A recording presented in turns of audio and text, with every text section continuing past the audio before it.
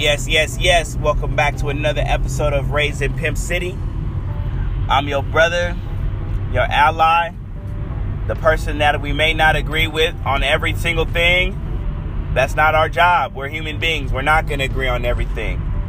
But hopefully we can agree on the fact that we need to help save lives, and I'm here to help you do that in whatever way I can. And if not, I'm here to applaud you for you doing that. Because we don't have to work together to get the job done. But we also don't need to tear each other down. So I'm coming off a height right now. Saturday was the 14th annual Young Men's Leadership Conference at Mount Miguel High School. Mount Miguel High School, I attended the majority of my sophomore year in high school. That was the school that I think we first really start flirting with the idea of pimping. Me and my group of friends, we didn't know what it was yet, but I know me and my best friend at the time, we had Wednesdays and Fridays were pimp day. To us, that meant dressing up, dressing nice. We didn't really relate it all the way to the lifestyle, but we had enough knowledge to call it pimp day and relate it dressing up to be pimpish. And that was, if I recall, that was when my brother used to come back to us after collecting money from girls for lunch, for different things, and he would come back with wads of money, and he would count it. And that wad, it might have been $50 to $100, but he'd come back, and those were the money that he had went around collecting from girls. And I remember that being like the coolest thing, seeing that, knowing that he had got money from girls, knowing that he had got money from dice games, from hustling. It felt good, and he felt good because he wouldn't have came back bragging to us about it. So I'm just looking back and reaching back to, with the stuff that led me into the life. Because if you know that, then you would know how to help and address the youth. What led you? What made you, for those that have lived experience? Utilize that experience, dig deep into your own mind, your own heart, your past, and what led you. Even though everybody enters the game differently, there's a lot of similarities. What was that attraction point? What made getting money from girls fair seeming? So anyway, at the 14th annual Young Men's Leadership Conference, I had the honor of being the keynote speaker in the morning, and I lit a fire up under those kids. God, thank you, God, I was able to do that.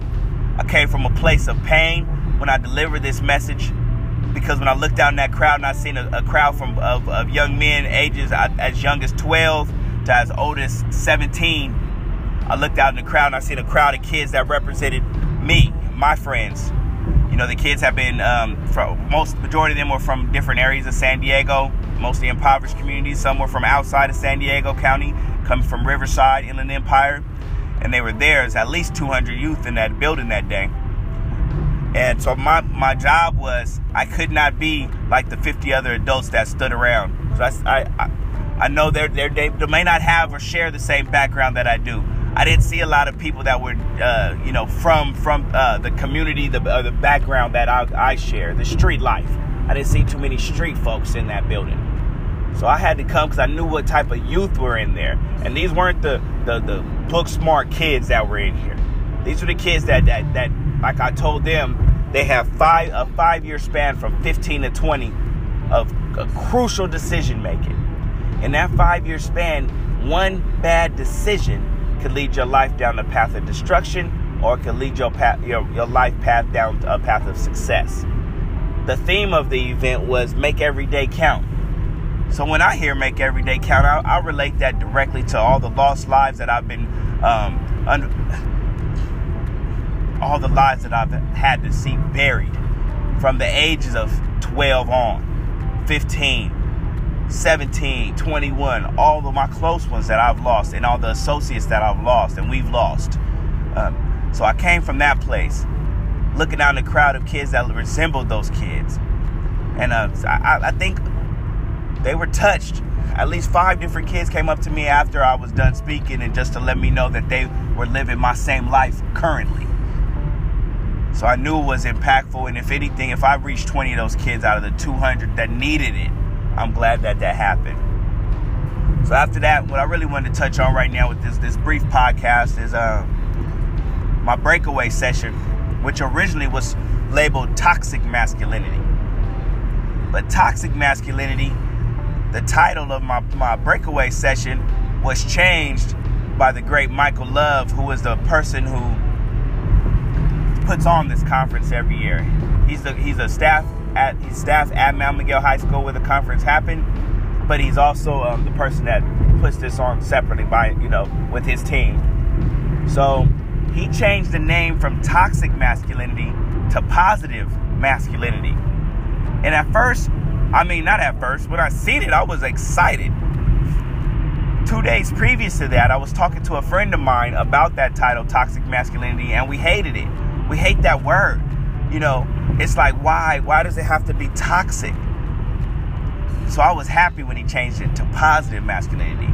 In my mind, I talk about this all the time. What you resist will persist. Don't be anti what you hate. Be pro what you love. That energy you apply to what you love will cancel out what you hate. So I could be anti-toxic masculinity, or I could be pro-positive masculinity. And it's impossible to be a positive man and a negative man at the same time. The two won't exist together. So the more we push and promote positive masculinity, what is that? What does that mean? You'll end up getting rid of the toxic shit. So when I had my session, I went in with the kids, talking about different things that make a man positive, talking about things that made a man negative, and kind of warning them and getting their minds ready to avoid the trap that's laid out for them before they were born. That's going to be there, because far beyond school letting out, when school's over with your senior year, the streets ain't over with. So we made sure we went into all the different forms of street life activity, what the trends that are going on, getting their minds ready for the next set of trends, the importance of being a good man, raising a family. We talked about all this stuff. And one thing I can say, and I did notice from that event, and a reminder to me, because I knew this fact, but I needed that reminder. These kids aren't dumb. When I was 12 years old, that was the first time I started selling weed myself. 15, gangbanging, barely going to school, sleeping at my girlfriend's house every night. I was practically on my own. 16, I was gone. Taking trips to LA from San Diego, making moves I should not have been making by myself. I was an adult. So when we address these kids as advocates, when we address these youth, be mindful of that. Don't especially the more at risk. Don't sugarcoat shit. These kids are smart. And I had to rewind back. I was a 15-year-old 20 years ago, right? So in 20 years, kids didn't get dumber and they didn't stay stagnant. These kids are smarter and sharper than they've ever been at a younger age. So when you address them, when you have the blessing to be able to talk to them in forums, talk to them in classes, don't sugarcoat it. I wasn't even during this session, I wasn't even trying to talk to them about human sex trafficking. I was just keeping it on positive and toxic masculinity. But one kid on his own brought up human sex trafficking. He was 14 years old. So at that point when he brought it up, of course, I had to dive in. I had to talk about it. We had to go into it. And I asked the kids, what do you know about human sex trafficking? What is human sex trafficking?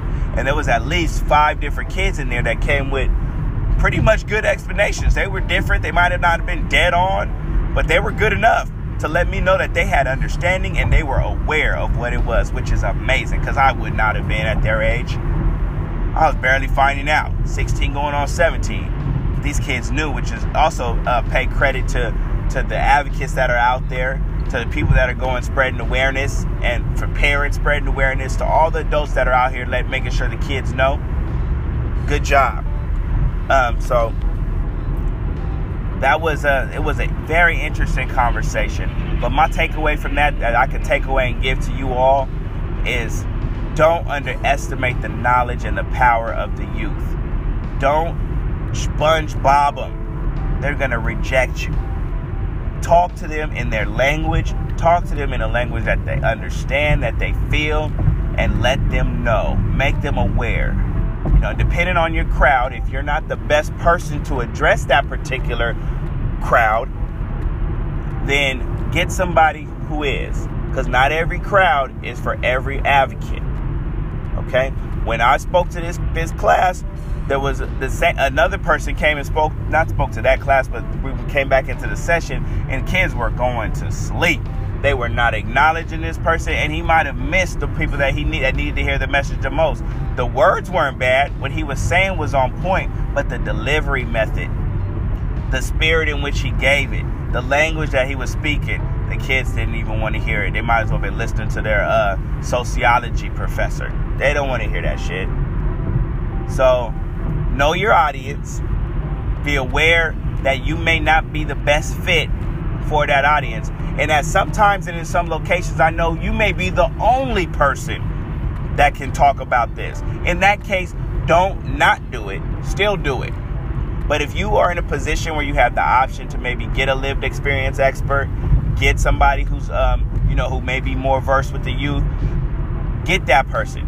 Even myself, as street savvy as I may feel I am, as up to date as I may feel I am with the youth and of the street, I still know that I need to actively be working on replacing myself with the kids, because my hair's getting grayer, I am getting older, and eventually just that brick wall right there of being an older man, it can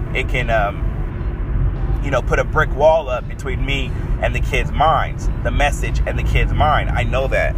So one of my personal goals is to start building, which I've been on, but now strategically making sure I'm building a replacement for myself that's slightly younger, that's ready, mentally ready.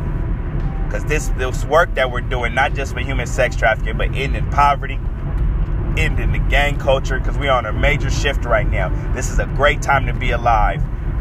This is a great time to be alive right now. So much truth is coming to the light. So much darkness is falling behind right now.